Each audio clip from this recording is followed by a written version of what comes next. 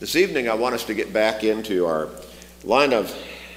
series, our line of thought talking about careless attitudes in our spiritual lives. And I wanted to take this just, a section at a time and help us to focus and think about, am I where I ought to be in my spiritual life? Or am I careless in the way I'm thinking and conducting myself from a spiritual perspective? I think a whole lot of people are. And unfortunately, I'm sure that even in the Lord's church, there are many who are careless in their attitudes, their spiritual mindset. So I want us to review that idea or think about that idea, and then we'll do a little bit of review this evening, but just very brief. Last Sunday evening, we began by talking about careless attitudes, and I made the point that we need to be careful to not become careless in our faithfulness to God. Again, as I pointed out this morning, faith is used at least three different ways in the New Testament scriptures. One is just simply that word faith. And a lot of people, they just blend all three applications into that one word, that one mindset, and that's not proper. It doesn't take it all in. Faith is my personal belief in God. Faith comes by hearing, and hearing by the Word of God. My faithfulness is my putting my faith into action through obedience and commitment and dedication. Now, the faith, as I pointed out this morning, is God's Word. That is what guides me into my faith. As I said, Romans 10 and verse 17 says, my faith comes by hearing the Word of God. And then when I understand that and I accept it and I put that into practice on a consistent, obedient, and dedicated basis, that's my faithfulness. And we'll talk about that a little bit in just a moment. So we need to be careful in our Christian lives to not become careless in our Christian lives, in our faithfulness to God. Proverbs chapter 19 and verse 16, the wise man wrote, he who keeps the commandment keeps his soul. So he's saying you want to make sure that your soul is secure. Well, we have a part in that. It's our faithfulness. And so he says he who keeps the commandment remains faithful, keeps his soul. But he who is careless of his ways will die. Well, we need to take that to heart. We need to understand what he's talking about. Jesus, or in Revelation 2 and verse 10, Jesus says, be faithful until death, and I will give you the crown of life. He also said in Matthew 24 and verse 13, he who endures to the end shall be saved. Now, in both of these texts of Scripture, the King James Version translates instead of until or to the end, but translates it unto. And the sense that I get out of the difference between the words to and until and unto is that the word to and until says up until the point of. The word unto is talking about actually if I have to die for my faithfulness, I will stay faithful to God. That's the commitment I will make. I won't be careless in my commitment to God. In Luke chapter 21 and verse 19, Jesus also said, by your patience, and the idea there is your perseverance, your continued dedication, hanging in there, still walking the walk every day consistently.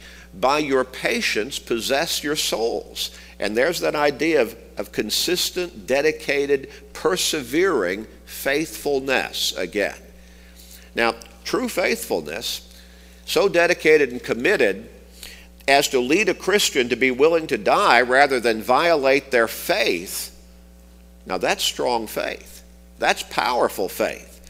And that is that will result in a Christian being in heaven for all of eternity. Now, we all desire, and maybe most everybody claims to have that degree of faith. But all we have to do is just observe people's lives around us, and we have to look in the mirror of our own lives at times and examine, am I really that kind of faithful individual? That's serious faith. Now, we all desire that, to have that kind of faith. And again, a whole lot of people would probably claim to have such faith. But here's what the point of this particular series of studies is about. What does the actions in your life, what do they say about your faithfulness? What about actions that would seem, on appearance at least, to indicate other than that persevering, consistent, dedicated faithfulness? And that's what we want to focus on. Careless attitudes. Careless attitudes, when it comes to our spiritual lives, can get us off track, and they can lead us to unfaithfulness as we live our Christian lives. We need to be careful not to become careless, as I said. Careless attitudes can lead us to do some things as Christians that we should not do as Christians. And careless attitudes in our spiritual mindset and focus can lead us to not do some things that we should do as Christians. So we need to be careful to not become careless in our faithfulness, in our Christian lives, in our dedication to our Lord and Savior, Jesus Christ, and our God and Father. Now, we talked about guarding against becoming careless in our prayer lives last time. And so the Apostle Paul said, pray without ceasing. In everything give thanks, for this is the will of God in Christ Jesus for you. 1 Thessalonians chapter 5, verses 17 and 18. Now, we looked at a whole lot of other verses of Scripture that talk about our prayer life as well, but that's basically boils it down. We need to give proper attention consistently to our prayer lives and not become careless in our prayer lives and forget to pray. Now, when he says pray without ceasing, he's talking about keep those communication lines open. And I talked about how we need to keep our communication line open with God. We need to be in conversation with Him regularly every single day and really throughout the day. Now, that doesn't mean we need to be praying every second that we're awake, but we need to be praying to God every day, all day long. We need His strength. We need His protection. We need His guidance and wisdom all day long. Because the devil, again, is skillful and he's diligent. He's going to throw stuff at us all along the way. So we need to be persistent. We need to be careful to maintain that line of communication with God that He has blessed us with that we call prayer. Well, let's move on this evening. Most Christians, I would say, I say many Christians, if not most Christians, are careless as to how much time they spend in personal Bible study. Careless. Don't spend that much time in personal Bible study on their own, being in God's Word. We're supposed to be diligent students of God's Word. The Apostle Paul, he wrote in 2 Timothy chapter 2 and verse 15, be diligent. The King James Version translates it study. But the rest of the verse tells you both translations, either be diligent or study, are saying they're getting the same emphasis across. We need to be in God's Word. So be diligent to present yourself approved to God, a worker who does not need to be ashamed, rightly dividing or handling correctly, interpreting correctly, and making the proper applications, rightly dividing the word of truth. And we know what the word of truth is. Again, it is God's word, because Jesus identified it as such, and we'll look a little further than that this evening. But on the night of his betrayal, he prayed to the Father in John 17 and verse 17 and prayed, sanctify them by your truth. Your word is truth. So that's the truth that Paul is talking about when he says rightly dividing the word of truth. Be diligent to present yourself approved unto God. I need to be focused on learning God's word and staying in it and knowing what it says and making the proper applications to my life on a consistent basis. I've told the story by way of illustration many times in teaching and preaching, and I'm sure I've said it quite a number of times here, but just for the sake of illustration again. David Lipscomb founded David Lipscomb, what is now David Lipscomb University, a major college that is associated with the Churches of Christ. It was not always David Lipscomb University, obviously, but he was one of the pioneer preachers, at least a little later in the time frame. He was the editor of the Gospel Advocate going way back, in the early, I think it was the late 1800s. And he was a renowned preacher and probably looked upon as pretty much of a scholar within the Lord's church at that time. And he donated, I believe, a lot of his land, or at least a large portion of his land, for the establishment of the college. I believe it might have been a preacher school initially, or maybe just a Bible school, but anyway, it grew into what it is today. The story is that one day his house was still on the campus. In his older years, that's where he lived. And one day a student came along. I believe he was probably a Bible student. He came by, saw Brother Lipscomb sitting there on the front porch of his home, there on the campus, and he stopped and he decided to talk to him. He noticed that Brother Lipscomb was reading his Bible right there in the middle of the day. He said, "Brother Lipscomb, what are you studying about?" And he said, "Baptism." Now, if anybody knew what the scriptures teach on baptism, Brother Lipscomb knew. I'm sure he had preached on it, taught on it, written about it numerous times, hundreds of times probably. And so the preacher student, he was kind of taken aback a little bit, and he said, "Brother Lipscomb, why are you studying about baptism?" And again, the indication in his mind being, if anybody knows what the scriptures teach on baptism, you know it all. And Brother Lipscomb humbly responded, "Just want to make sure I haven't missed something." And that should be our attitude when it comes to studying God's Word. I knew a lady who read through the Bible every single year. But you know what? The next year came, she started reading through the Bible again. She did that every single year. We need to have that humble attitude. I need to be sure what God's Word says. I need to make sure I understand it correctly. I still pick up points from the Scriptures, from verses or texts of Scriptures that I may have read. In some cases, I may have read them hundreds of times, and then something comes through. I did not catch that particular point before, at least not to that magnitude. And so there's so much there. It is so rich in teaching, in knowledge, in instruction, in wisdom, God's wisdom. We're supposed to be diligent students of God's Word. God gave us the Bible. He gave us the Bible for a purpose. He gave us the Bible to help us develop our faith, to guide us to salvation as we have developed our faith, and to guide us as to how to be equipped to do all of the good works as His faithful follower, a Christian that He has intended for us to be involved in. When we look at Romans 10 and verse 17 again, as we talked about earlier, the Bible, that is the basis for our faith. Now somebody might say, "I thought God is the basis for our faith. Jesus is the basis for our faith." How do we learn about God in specific? How do we learn about Jesus and what He did for us, being our Savior, the Messiah, the one who went to the cross for us? How do we learn about the love of God? We get the details in God's Word, the Bible. And so faith comes by hearing, and hearing by the Word of God. We also look at 2 Timothy chapter 3, verses 15 through 17. And these three verses really cover a wide gamut of Christianity, of what the Bible is there for.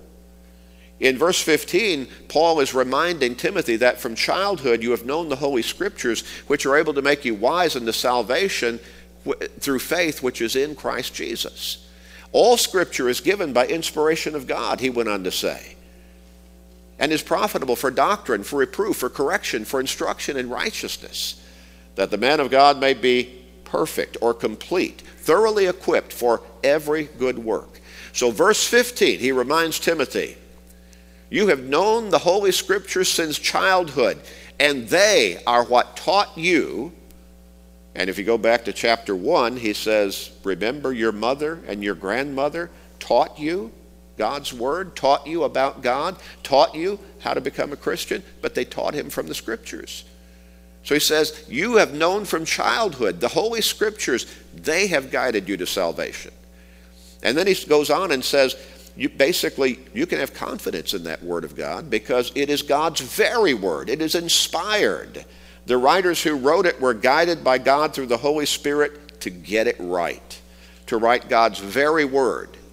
And it is profitable for doctrine, which means teaching, for reproof. Sometimes we need that reproving, don't we?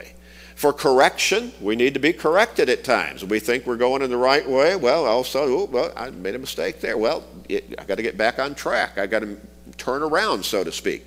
And for instruction in righteousness, so it guides us as to how to live that faithful, dedicated Christian life accurately according to God's word. And then he goes on and says, and it is to complete us or help us to become mature spiritually so that we can do the good works that God has prepared for us to do. All of that in those three succinct verses of Scripture. James wrote in James chapter 1 and verse 18, of his own will, he, that is God, brought us forth by the word of truth. God's word. That's how we learn about salvation, that we might become a kind of first fruits of his creatures or creation. God's word guides us exactly as to how to come to salvation. Now, of course, when we look at verses of Scripture such as Acts chapter 2 and verse 38, after Peter had preached that gospel sermon, or at least was in the middle of preaching that first gospel sermon as the church came into existence, as it was established on this earth, and many of the Jews on that day, and that Pentecost day in Jerusalem said, what shall we do? He said, repent and let every one of you be baptized in the name of Jesus Christ for the remission of sins. He taught exactly what Jesus told the apostles to teach in the Great Commission, going back to Luke 24 and verse 47, that repentance and remission of sins should be preached in his name among all nations. That's exactly what he preached. And when you go through the book of Acts, that is exactly the structure of what the gospel message is and was proclaimed by those apostles and other New Testament gospel preachers and teachers throughout the conversion accounts in the book of Acts. Stayed exactly true to Jesus' instruction. And so he brought us forth by the word of truth. We understand. Peter wrote in 1 Peter 3 and verse 21, baptism doth also now save us, King James Version. We understand when the Lord sent that Christian man, Ananias, to teach Saul of Tarsus, who had been a violent enemy of the church, but Paul had come to realize his mistake again. There's that correction, that reproof, going back to 2 Timothy 3 and verse 16 and 17. Ananias said, why are you waiting? Arise and be baptized and wash away your sins, calling upon the name of the Lord. As we studied earlier, we come into Christ through baptism. Romans 6 and verse 3, Galatians 3 and verse 27, we are buried with him in the waters of baptism. We are raised up out of those waters, cleansed spiritually, reborn, made new, born again, as Jesus told Nicodemus must happen in John 3 verses 3 through 5. So the Scriptures teach us that. We need to understand then that means the Scriptures are extremely important. In John chapter 6 and verse 68, Simon Peter answered him, that is, answered Jesus, and said, Lord, to whom shall we go? He was asking them because many of his followers were leaving at that time because of some hard words he was using to teach them about following him, what the commitment is. And so he looked at the apostles, he said, will you leave me also? Or would you go also? And Peter spoke up, to whom shall we go? You have the words of eternal life. We go a little bit further, chapter 8 and verse 31. Jesus said to those Jews who believed him, if you abide in, live in my word, you are my disciples indeed. You're truly my disciples. You are my true followers. Acts chapter 20 and verse 32, the Apostle Paul was talking to the to the elders in the church at Ephesus. And he said, "Now, brethren, I commend you to God and to the word of his grace, which is able to build you up and give you an inheritance among all those who are sanctified." In all of these verses of Scripture, all of these texts, the emphasis is we come to understand how to come to salvation through Jesus Christ through the Word of God. That's the guidebook. That's the manual. We go a little bit further. We look at Ephesians chapter 1 and verse 13. And here the Apostle Paul wrote, "In him you also trusted after you heard the word of truth, the gospel of your salvation, in whom also having believed you were sealed with the Holy Spirit of promise." It comes back to the word. 1 Peter 1 verses 22 and 23. Peter, along the same line, he says, "Since you have purified your souls in obeying the truth, through the Spirit and sincere love of the brethren, love one another fervently with a pure heart, having been born again," and that is the equivalent of having purified your souls. It's parallel. "Having been born again, not of corruptible seed, but incorruptible." How? How did I come to be born again? Through the Word of God, which lives and abides forever. If we read nothing more but these few verses of Scripture, we should come away and say, I've got to be a diligent student of God's Word.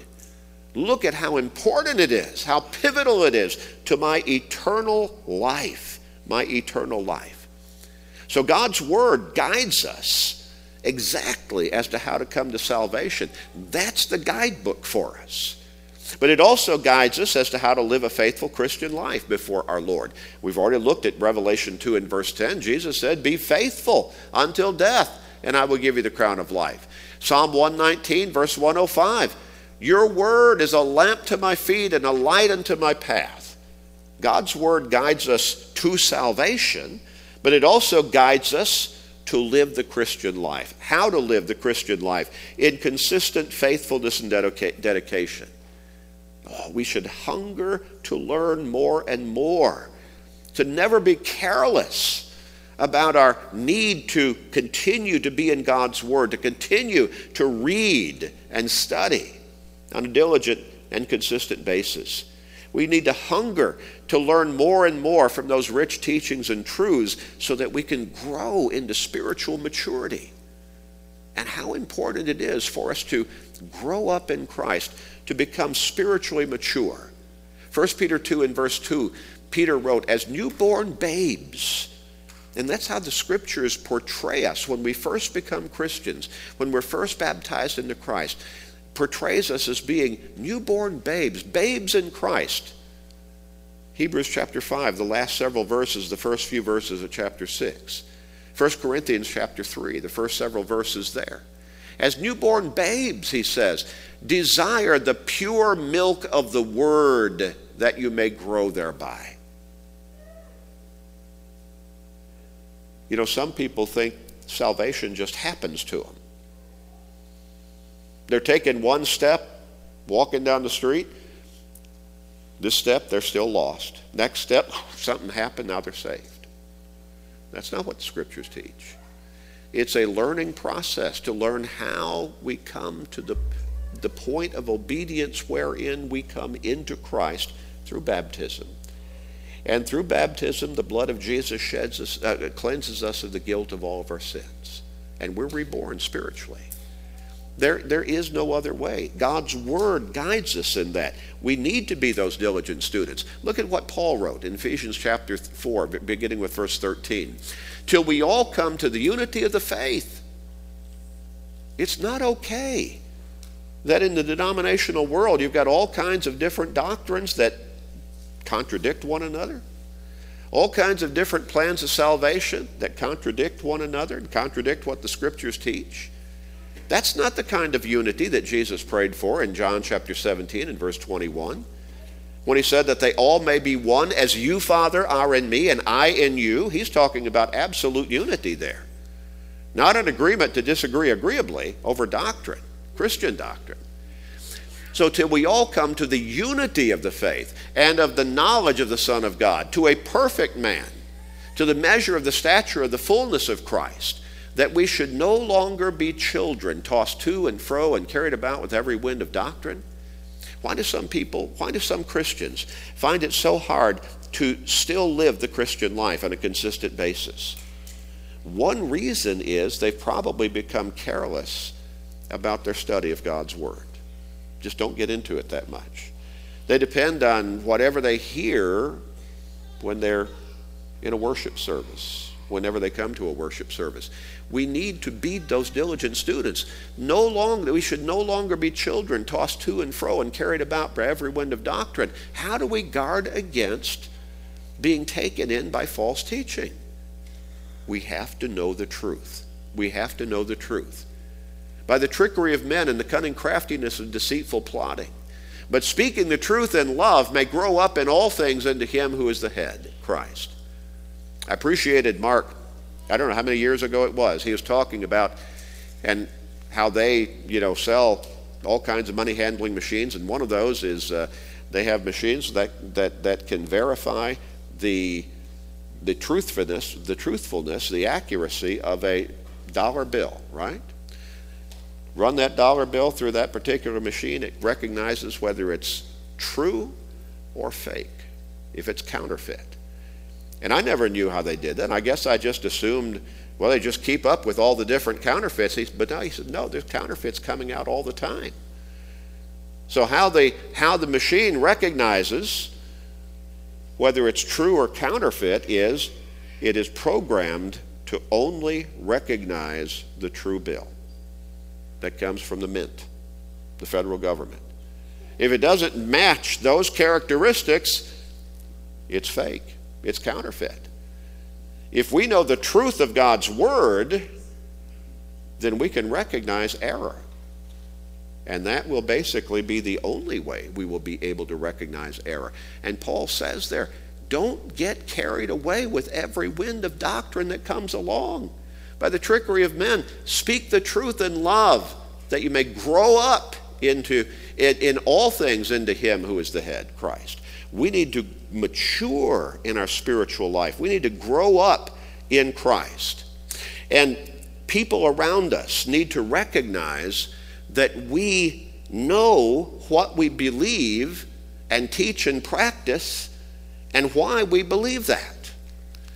When we look at 1 Peter chapter 3 and verse 15, sanctify the Lord God in your hearts and always be ready to give a defense to everyone who asks you a reason for the hope that is in you with meekness and fear. And then we also look at 1 Peter 4 and verse 11. If anyone speaks, let him speak as the oracles of God.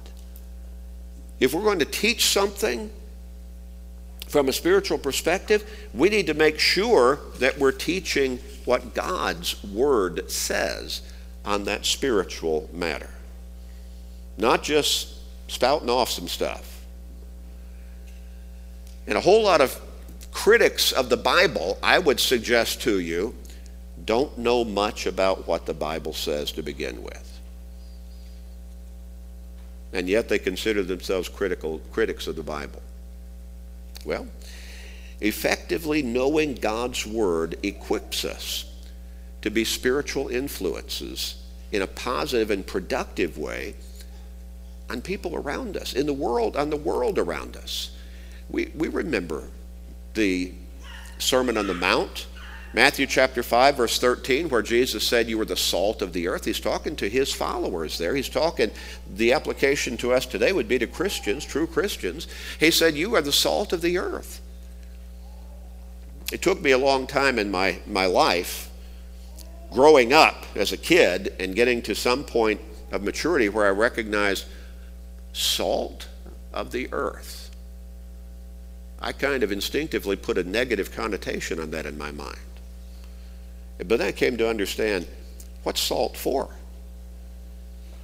When we go back to more ancient times, salt was a preservative. And it still is, to some extent. Still used that way in some farming areas. But it's also a seasoning influence for good. And so Jesus said, you're supposed to be a good seasoning influence on the world around you, on people around you. And so he says, but if the salt loses its flavor, how shall it be seasoned? So if you've lost that seasoning, that spiritual seasoning influence or ability, you're not what you ought to be. And he's using an illustration here of a physical substance. And he says, so what good is salt if it's lost its seasoning ability? Or if it's lost its ability as salt? It is then good for nothing but to be thrown out and trampled underfoot by men. We don't want to ultimately develop that negative characteristic that we're not being the salt of the earth that we're supposed to be. When you look at verse 16, he goes on and he says, you're the light of the world. A city that is set on a hill cannot be hidden. Men don't light a lamp and put it under a basket, but they put it on a lampstand, and it lights up the room for all who are in the area. And I'm paraphrasing to some extent. But then he says, let your light so shine that others may see your good works and glorify God in heaven.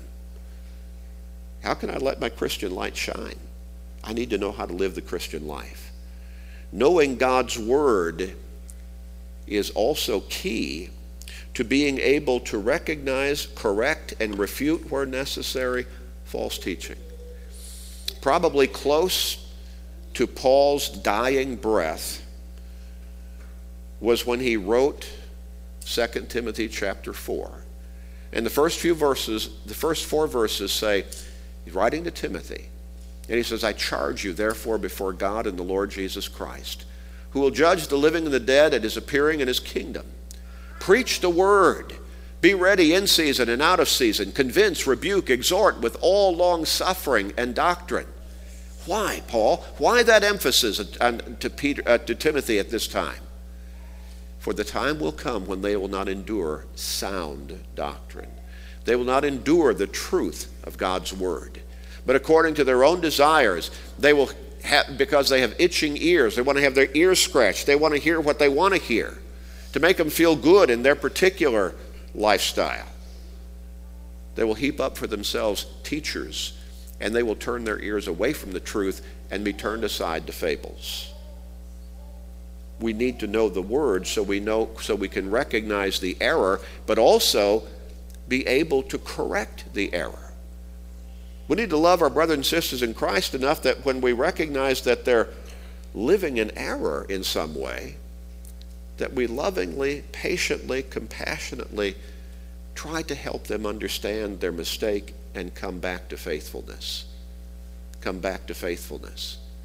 Titus 1 in verse 9, he wrote to Titus, holding fast the faithful word as he has been taught, that he may be able by sound doctrine both to exhort and convict those who contradict. It's not okay to teach false doctrine. It's not okay to teach, to even believe false doctrine. We need to stay in the truth of God's word. Now, so here's the question for us by way of application of this line of study. How much time are you spending in God's word yourself, in personal Bible study? Yes, that would take in when we're together as the church in worship services and Bible classes studying God's word. That's a big part of it, I'm sure. But on your own, how much time are you spending in God's word? A careless attitude will likely result in spiritual immaturity. And we ought to not ever try to fool ourselves into thinking, no, I'm still as strong as I ever was. I'm absolutely grounded, steadfast, and everything, when we're not in God's word much at all.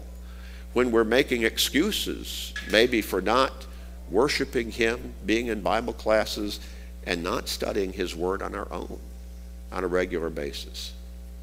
If you're here this evening needing to make a change in your life, maybe it's just, maybe something we've talked about is stimulating your thinking and saying, I need to get in God's word. I need to make some time regularly to study, to open up the Bible on my own, in my home, and just stay in God's Word. Maybe even if it's only 30 minutes a day, but I need to do that. Well, that would be a good move. And ask God's forgiveness if you need His forgiveness for being lax or careless. But ask Him for His strength as well and His guidance to help you along this line. Maybe you've come to the point where you realize, I need God's forgiveness, and we'd love to pray with you and for you. Or we can talk privately. We can study together. We can pray with you privately if that's what you need or what you prefer. But if you need the prayers of the church this evening, we're ready to pray with you this evening if you let us know. If you're ready to become a Christian, repenting of your sins, as we've studied this evening, confessing your faith in Christ as God's Son and your Lord and Savior, we can assist you with your baptism this very evening for the remission of your sins, so that you can act in faithful obedience upon the faith that has developed within you. You need to come. Won't you come right now as we stand together and sing?